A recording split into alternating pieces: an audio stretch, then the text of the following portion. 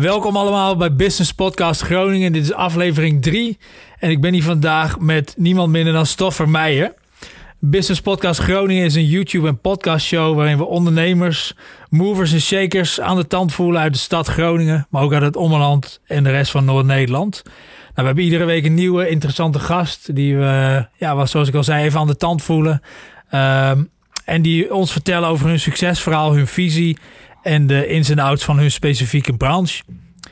Onze show is te beluisteren op Spotify en iTunes. En daarnaast kun je de videoversie van de show bekijken op YouTube. Nou, zoals ik al zei, vandaag hebben we hier Stoffer Meijer bij ons in de studio. Stoffer is ondernemer in licht, geluid en evenementen. Hij is professioneel bakker en kampioen brood, koek en banketbakker 2013 tijdens de bakker vakwedstrijden. En daarnaast is hij ook nog eens panellid van het succesvolle TV Noord-programma Eem Kieken geweest. Hij heeft een eigen radioprogramma. En ik denk dat er nog wel een aantal dingen aan het lijstje kunnen worden toegevoegd. Maar daar komen we later tijdens het gesprek wel achter. Stoffer, hartelijk welkom. Ja, leuk. Dat ik in jullie programma mag zijn. Ja, hartstikke leuk dat je het wilt doen ook. Waar ik wel benieuwd naar ben, om even terug te gaan naar vroeger.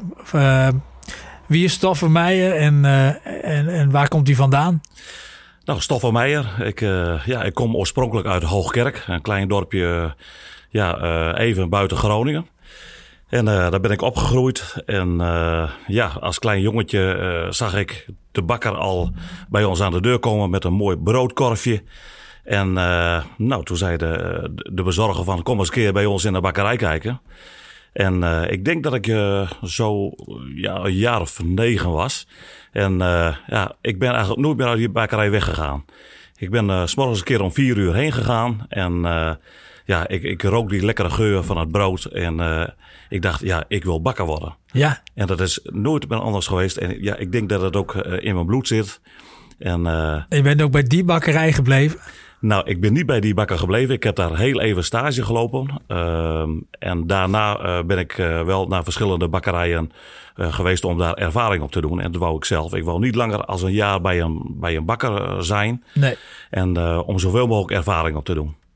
En komt dat ook vanuit je familie? Werd daar veel gebakken? Of hoe kom je daar... Nee, heb je daar nog iets van meegekregen? Nee, totaal niet. Nee, mijn vader was vrachtwagenchauffeur bij Vergende Loos toen in die tijd. Ja. En nu DHL. Ja, en mijn moeder die was gewoon huisvrouw. En die bakte wel eens een lekkere cake thuis. Maar voor de rest werd er eigenlijk thuis nooit gebakken. Nee. En ik ben in die bakkerij beland. En ik vind de bakken prachtig. Ja, en helemaal in het begin vooral had je toen specifiek iets met de banketbakkerij? Of dat je ook dacht van ik wil echt brood bakken? Ik heb eerst gespecialiseerd op de broodbakkerijen. Dat vond ik toch wel mooi. Waarom? Ik vind het heel mooi. Brood is iets wat dagelijks verandert. Hè? Je bent bezig met wat bloem en wat meel en je gooit er wat gist bij. Ja. En je bent heel afhankelijk van temperaturen. En er is geen dag gelijk en ook geen brood gelijk elke dag. En dat vond ik heel interessant om daar iets moois van te maken. Ja, precies. En hoe heeft dat zich ontwikkeld? Hoe sta je daar tegenwoordig in? Waar je interesse ligt qua bakken?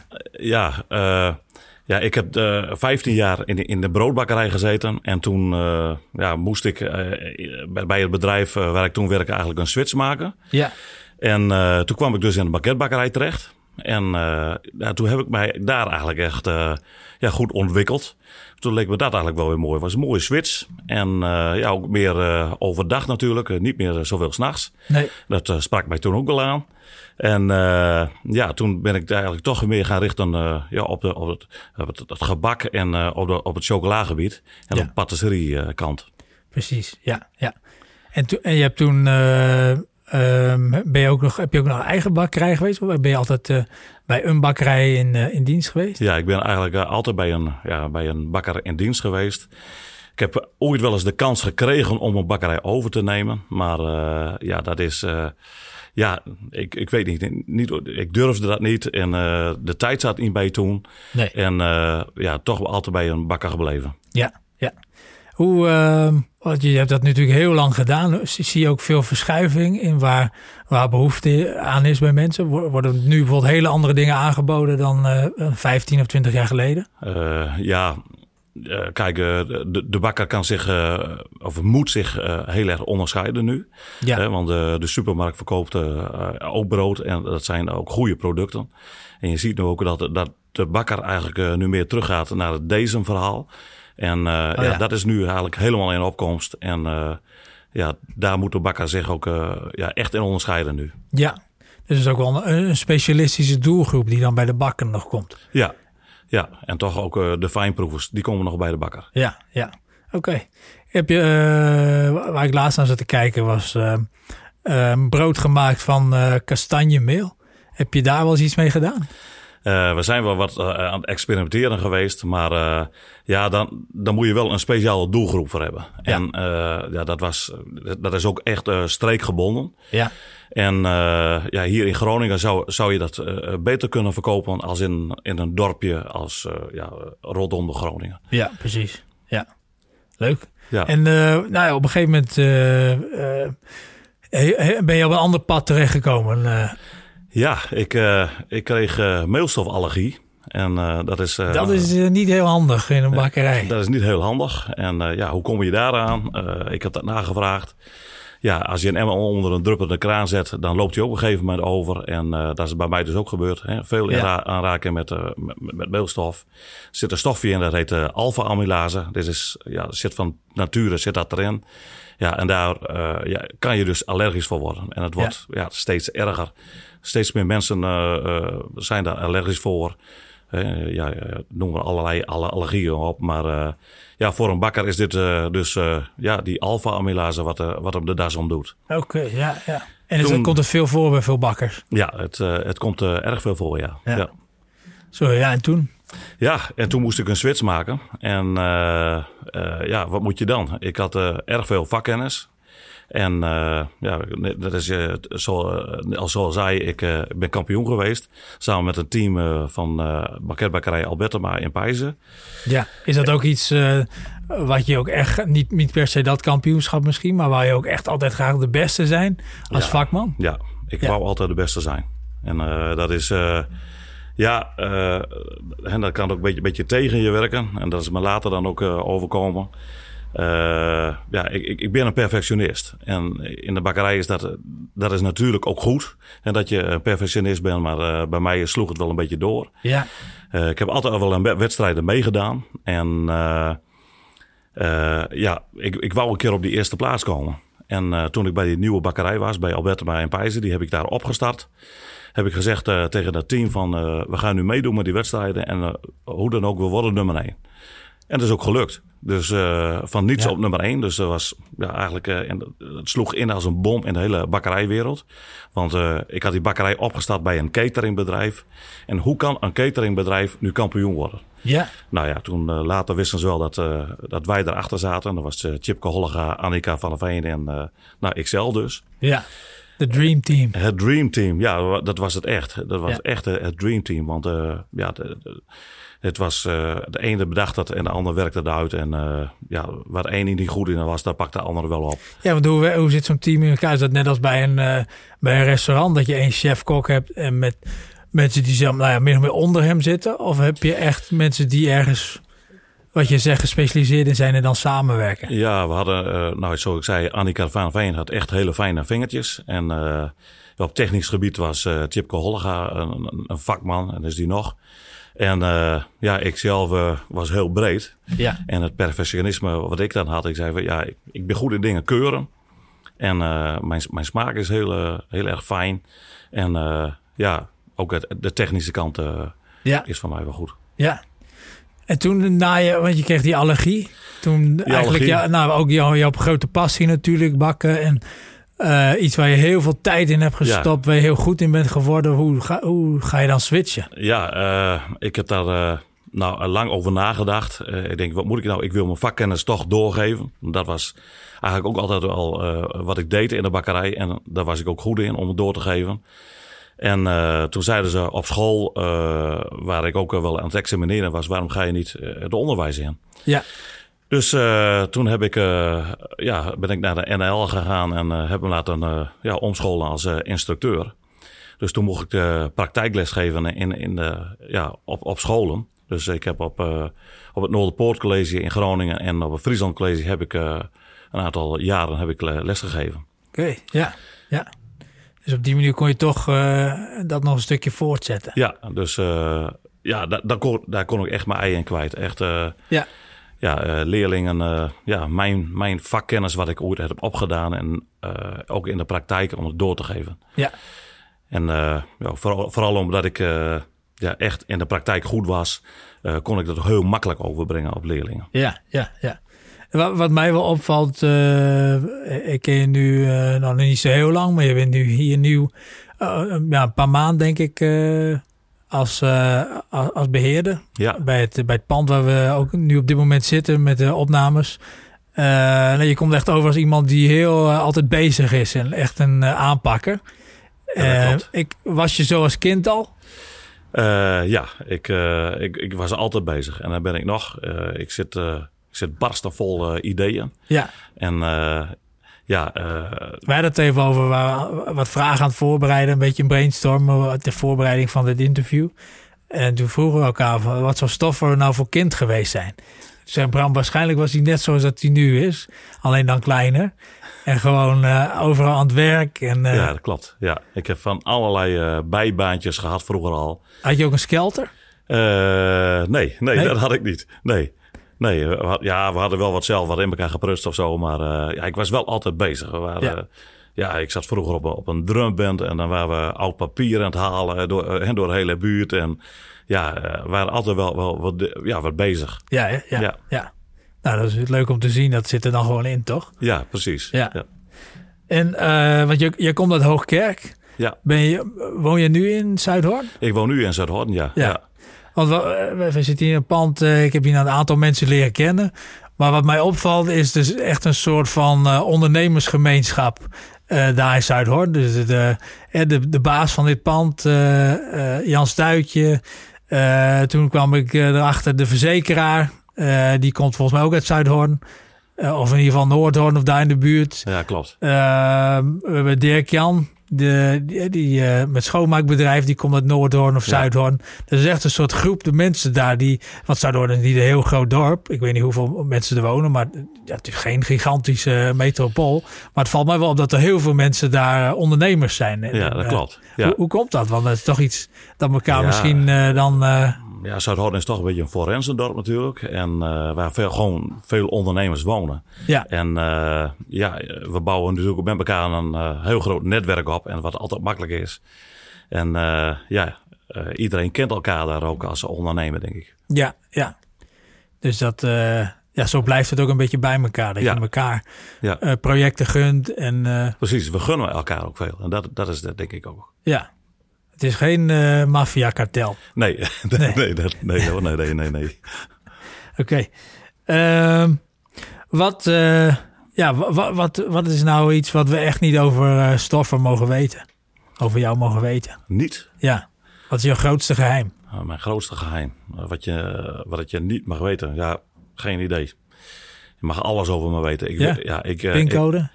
Dat dan nog net niet, maar je mag alles over me weten. Ik wil altijd alle kennis die ik heb, wil ik heel graag met iemand delen. Ja.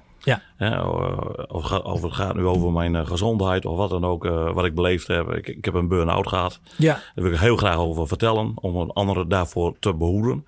Dus, wat is de belangrijkste tip voor mensen die luisteren of kijken? Hoe voorkom je een burn-out? Hoe voorkom je een burn-out? Nou, dat is in ieder geval door...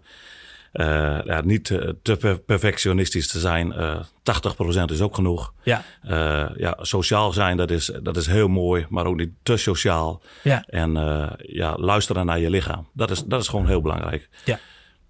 Dus dat is een van de dingen die ik je mee wil geven. Oké, dat zal ik even onderhouden inderdaad. Wij zijn hier nu bij de 3e aflevering van het programma. Dus wij komen nog net kijken. Jij bent al langer wat aan het kijken. Je bent al heel lang ook actief, niet alleen in de banketbakkerij, maar ook in de radio, tv-wereld. En je hebt dus een programma mede gepresenteerd bij TV Noord, als ik het goed zeg. Ja, klopt. Eem Kieken. En je hebt een eigen radioprogramma. Ja. Waar is dat uit ontstaan? Was je daar al mee bezig tijdens je banketbakkercarrière? Of is dat iets wat later gekomen is? Nou, dat is... toen ik een jaar of 15 was, toen was ik altijd bij een vriend van mij, Robert Lammers in Hoogkerk. Ja. En die zijn vader had een bedrijfje in geluidstechniek voor wielerrondes. En daar waren wij altijd al mee bezig en daar hielpen die man altijd mee. En toen kwam een keer de vraag van, kunnen jullie na de wielerronde ook wat muziek verzorgen? Ja, kunnen we dat? Ja, tuurlijk kunnen we dat. Dus ik had wel wat platenspelers toen in die tijd nog en mengpaneel. En zo is dat eigenlijk ontstaan. En dat is een beetje uit de hand gelopen eigenlijk. En een aantal jaren later zijn we daar weer mee gestopt. En iedereen kreeg een vrouw, een vriendin. Maar ik heb dat toch weer met een andere vriend van mij opgepakt. Jaren later, ik kon het eigenlijk niet laten, met Job van Loenen, ook uit de Hoogkerk. En toen zijn we het bedrijfje Event Music opgestart. En we doen eigenlijk al alle bruiloften, partijen, congressen. Vooral heel veel theater doen we op dit moment. Verzorgen wij de techniek. Oké. We doen heel veel voor Nico van der Wijk. Een niet te onbekend persoon hier uit Groningen in de theaterwereld. We bedenken lichtplannen en helpen en ondersteunen ook veel theaterproducties. Ja. Maar hoe kom je dan bij TV Noord terecht? Ja, want het organiseren van en het ondersteunen daarbij, dat is natuurlijk één ding. Maar om aan de andere kant van de camera te staan is weer een heel ander verhaal, denk ik. Ik was natuurlijk al DJ, dus, en ik heb zelf veel toneel gespeeld. En toen werd er dus een aantal mensen gevraagd voor het programma Eem Kieken. Ja. En mijn dochter die zei van, dat is wat voor jou, pap. En die heeft mij toen opgegeven. En toen werd ik gebeld door Marleen Gottlieb. Dat is de producent van het programma. En zodoende ben ik daarbij gekomen. Oké, ja. Dus ze hebben jou eigenlijk ervoor gesleept. Ja, ik ben ervoor gesleept. En dat is goed uitgepakt. Echt fantastisch om te doen. En ook de reacties dan die je na die tijd krijgt. Je loopt bij de gamma en dan komt iemand bij zo. Wat mooi en wat leuk. Hoe je het doet. Dus dat geeft je wel een kick. Ja. Gaaf. Ja. En wat zijn de volgende stappen? Hoe zie je jezelf over een jaar of 5 of een jaar of 10? Ja, ik kijk niet zo heel ver vooruit. 3, 2, 1. Nou ja, we zijn nu bezig bij Radio Westkwartier, Noorderveld. Daar ben ik bij betrokken, ben ik ook bijgesleept. En daar zit ik ook in een techniekcommissie. En we hebben nu een lokaal radiostation en tv doen we er ook bij. Ik denk dat daar nog heel veel mogelijkheden zijn. En dat willen we straks ook wel wat meer uit gaan bereiden. Ja. Daar wil ik meer in gaan verdiepen. Maar goed, daar zit wel een financieel plaatje aan. TV maken is verschrikkelijk duur. Ja. Dus we moeten even kijken hoe we dat allemaal gaan oplossen. Maar we zijn met een heel groot vrijwilligersteam daar bij die omroep. En enthousiast team. Dus daar wil ik eigenlijk wel veel tijd en energie nog in gaan steken om dat wat meer uit te gaan breiden. Ja.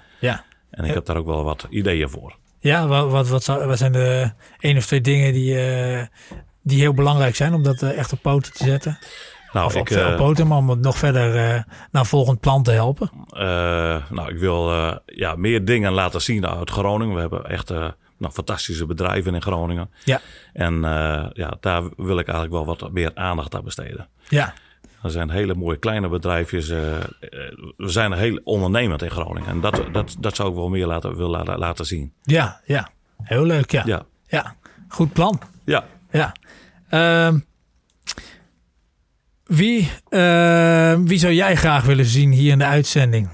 Je hebt natuurlijk nu wat over jezelf kunnen vertellen. Wat zouden mensen zijn waarvan jij denkt, nou, dat is echt iemand die heeft wat met Groningen. Of misschien wel iemand waarvan je denkt, daar zou ik nog graag wat van willen leren. Of een bepaalde vraag aan willen stellen. Oh ja, wie zou ik willen zien? Daar moet ik even over nadenken. Ja. Maar